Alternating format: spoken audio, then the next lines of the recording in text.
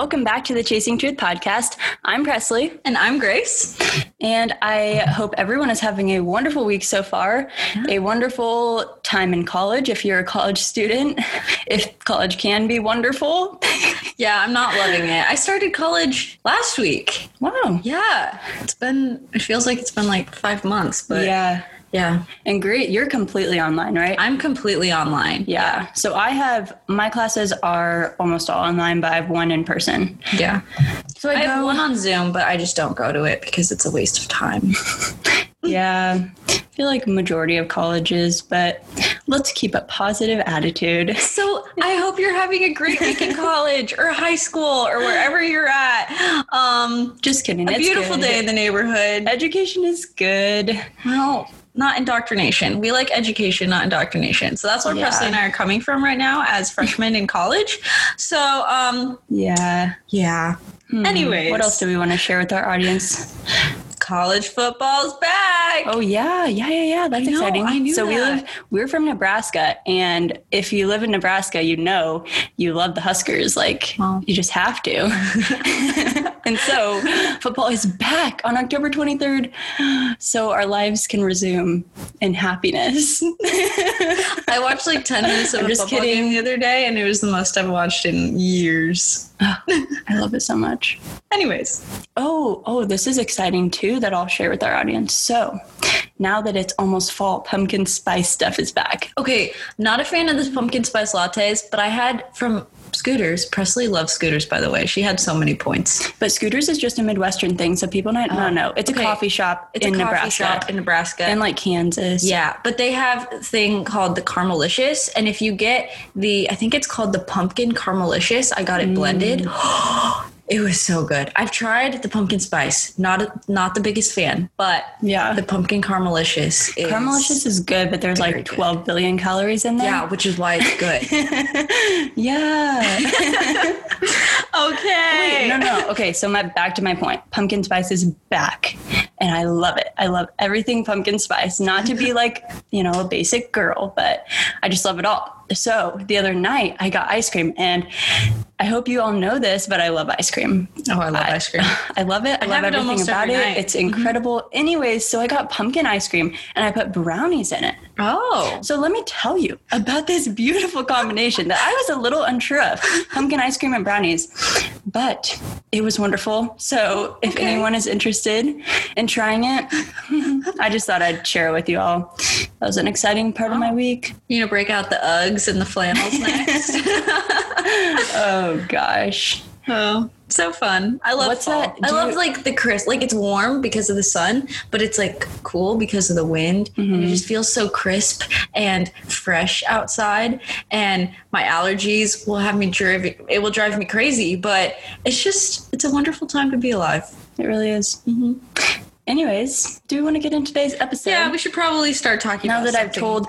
I've told anything else we want to tell them about our lives. Any fun facts? I really like chips and salsa. It's my favorite pastime. Well, for the past week. It's been my favorite pastime. We might have to cut Grace this just out. likes food. Hey! We will keep it in here. Hey! I do like good food. I know. Good food over bad food every day. Yeah. I think anyone would agree to that. Exactly. This is my common ground, my goodwill to the audience. You might not agree with me on everything, but you can agree with me that good food is better than bad food. Yeah. Correct? Yes. Awesome. Moving on. So, building off of last week, we talked about worldview. And a worldview is the fundamental cognitive orientation of an individual that, in application, encompasses the whole of an individual's society based on their knowledge and point of view. Again, a worldview answers these 4 questions. Origin, meaning morality and destiny, and a person's answer to these questions will influence the way that they see and analyze the world around them.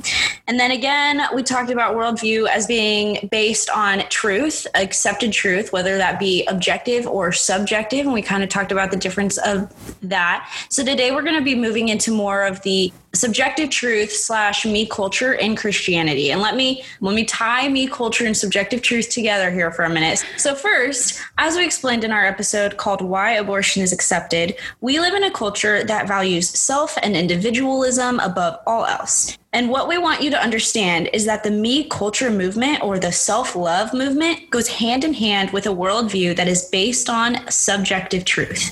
In fact, the individual objectification of subjective truth is both the origin and the result of the me culture movement. I'll say that again. Oh, that was good. The individual objectification of subjective truth is both the origin and the result of the me culture movement. And what this means is that, one, we live in a society where individuals allow subjective truths like feelings, experiences, or preferences to form and to shape their worldview.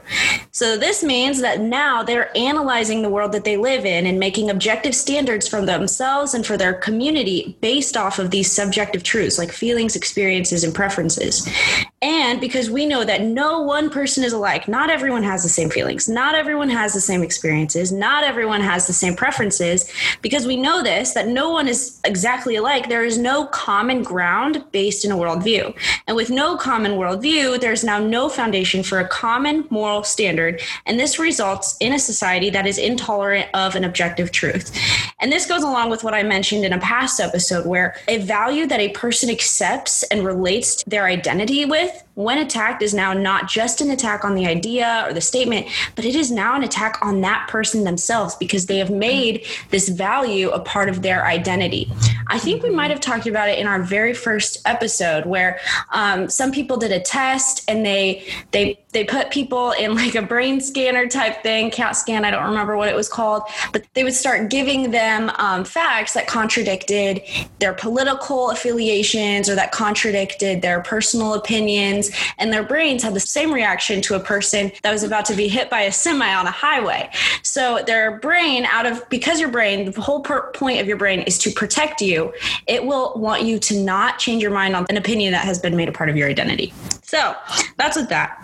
Yeah, I think we talked about that. I don't know if we explained that whole experiment, but I know like we have talked about that personally. I can't remember if we talked about that in the episode, but I kind of just want to go back and repeat something you said, because you're just bringing fire content today and it's really good. And sometimes Grace talks super fast. So I want to reiterate this, but her explaining that how as a society, we can't be grounded in subjective truth because everyone has different experiences, preferences, feelings, and with no common worldview, because our worldview is based upon the truth that we believe in and that we hold to. With no common worldview, there's no foundation for a common moral standard.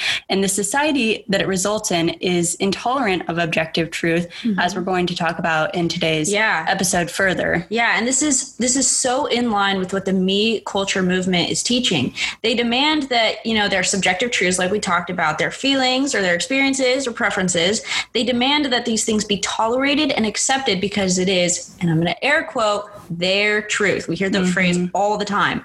And how dare you say anything different, because they have formed their identity on these so-called truths. And because of this, anything that would contradict them would be incredibly offensive, and understandably so. Yeah. So this is an issue because the Bible claims that the gospel of Jesus Christ is the exclusive way to eternal life. And if we are believers are called to spread the good news of this objective truth of the gospel, then we're going to be offensive. Yeah. So this is the issue. And today we're going to be talking about me culture within the church specifically, and how it has infiltrated Christianity and our relationships with God. Yeah.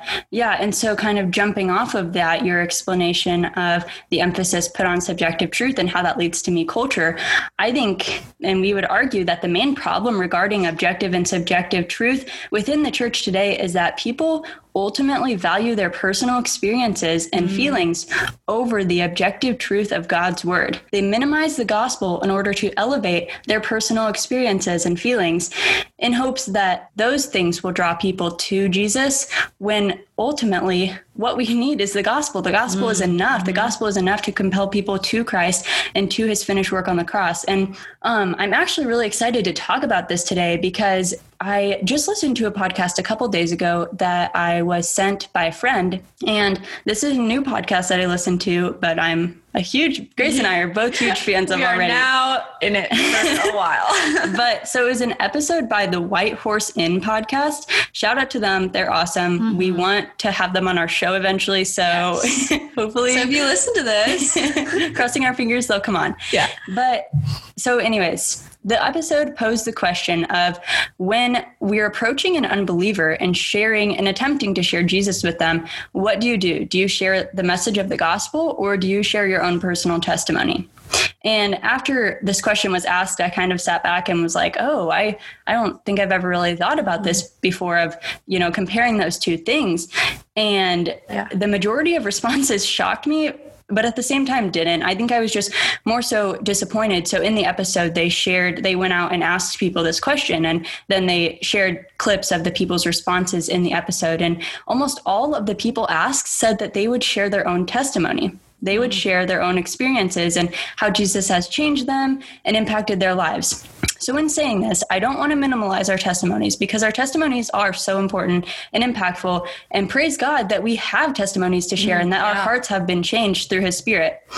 But the truth is, our testimonies are not about us. Our testimonies are about the one who gives us life and a testimony to share in the first place. Mm-hmm. And this is only accomplished through the gospel. Let us not forget that the only thing that we bring to the table in the message of the gospel is the sin that made it necessary. For real. It's not about us. That's the only thing we contribute. And that's so good. That stinks. Yeah. Can we just take it a step back for just a minute? So Presley, you're doing such a good job at articulating how people initially, they want to share their testimony about how they have been changed. Mm-hmm. And your testimony, again, is a subjective truth because it's a personal experience. So you're wanting to share a subjective truth. And last November, I actually went to a conference where Dr. J. Warner Wallace spoke, and he was a homicide detective who didn't believe in God, and then he applied his skills in his career to and applied them to is there a God? And he realized that the solution to a broken, sinful world cannot come from a broken, sinful world. It has to come from something external. And so he has a really great story, a really great testimony, but he told us, because he didn't share his story till the end, he said, my story doesn't matter. My story is not the reason that you should believe the gospel. It is Christ's story. It is His death on the cross that is sufficient to cover our sins. So, continue. That's so good. So I left off on the fact that us not forgetting that the only thing we bring to the table in the story of the gospel is the sin that made it necessary. Mm-hmm. And with that being said, like we're saying, how could our testimonies be about us? There's nothing we did to save ourselves. Our salvation is solely through the life, death, burial, and resurrection of Jesus for the forgiveness of our sins, which is the gospel. Yeah. And also remember that Romans 1:16 says that we should never be ashamed of the gospel, because it is the power of God for salvation unto everyone who believes. Mm-hmm. So ultimately, I guess I was just disappointed by people's low view of the gospel in saying that they would share their testimony first. And some of them said first and then the gospel, but a lot of people in this podcast episode said that they didn't even know what gospel doctrine was. Yeah. And I was like, red flag, this is a problem. People need to know the gospel and be capable of articulating it to others to share Jesus. Yeah. And so in saying all of this, I realized how prevalent this valuation of experiences and emotions and personal preferences over the objective truth of God's word really is in the church today. It's infiltrated it so much. Yeah. And I mean, yes, we are called to share the objective truth of God, and it is going to offend people, but that is, if we really love people, we have to tell them the truth. Mm-hmm. We have to show them that we're all sinners. We're all broken. We're all going to hell apart from the grace of God. And even though this might be scary to tell people, it might be easier to tell them your personal story. But just as the Bible, just as the gospel is our objective truth, it is also our objective peace. Our peace is not based on our abilities to succeed in any facet of life. It is not in our ability to bring someone to the Lord. because the Lord brings those to himself. Our peace is not based on, whether or not we finish the episode for this week or that we have to record another one next week. Yeah. Our peace is consistent because it's based off of the finished work of Jesus Christ on the cross and the truth that whatever happens in this life, I have a place in heaven with my Savior. And that is so exciting, and I can't wait. And so it's so much easier said than actually lived out, definitely, in life, because I'm by nature a very anxious person, but the gospel is enough. Yeah, exactly. If I didn't have the gospel to ground my life in and to continuously remind myself that Jesus came and died for me, and my peace and my eternity is in his hands, my whole life is in his hands and in God's sovereignty, and that's where peace is found. Like, if I didn't have that, I really would be an anxious wreck all the time. Right. And I remember, like we talked about last week, with our worldview, our faith has to be objective. It cannot be based on anything subjective. It has to be based on the belief that the gospel is the way, the truth, and the life. And that is exclusive, because we are trusting this faith with the eternal future of our soul. Any religion, not just Christianity, says that, the faith in this religion is what's going to save you. That's what religion, seeks to answer in this world. It has to provide origin, again, meaning, morality, and destiny. And so if we are trusting the destiny of our souls with a religion, we better hope it be true. Yes. And objectively true. Amen. So, amen. The gospel is enough. The gospel is the answer. Yes. And so that was a lot. Yeah. We are super excited for next week. We have a special guest on, and we're going to be discussing this topic further in depth with subjective truth and how that leads into me culture and society, and kind of just the practices and religious philosophies. I don't know how much we want to get into explaining. Just some pop culture things. That kind of strange. Yeah. That kind of come out of these me culture, me Christianity, the New beliefs. Age, all that kind of stuff. If you know anything about New Age, kind of talking about that. We don't know a lot, but we're doing a lot of research. So hopefully we'll all be able to grow in our knowledge together, so that we know what we believe and why we believe it, and how it is different than what other people believe, because these are good things to know. Yes. Amen. Yeah. So that is all we have for you guys this week. Tune in for next week's episode with our special guest, and see you later. Bye.